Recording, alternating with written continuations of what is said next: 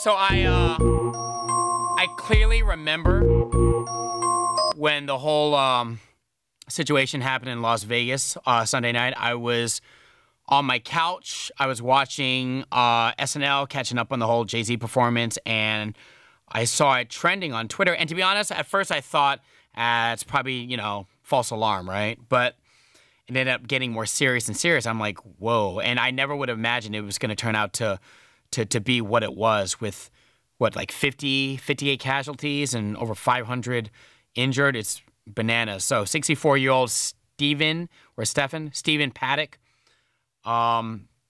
is a terrorist. He's a domestic terrorist at the end of the day. And I'm by far a specialist when it comes to politics and gun control and things of this nature. But I will say this.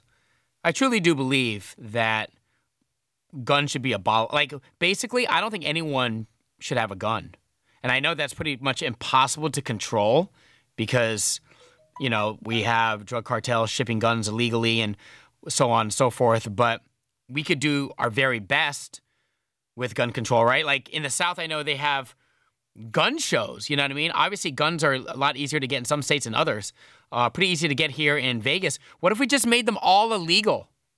And then people would be like, oh, but how do we defend ourselves? Well, I don't know what to say. But at the end of the day, something needs to be done. And I think this is probably a path towards the right direction, or make it extremely, extremely difficult to get a gun in every single state.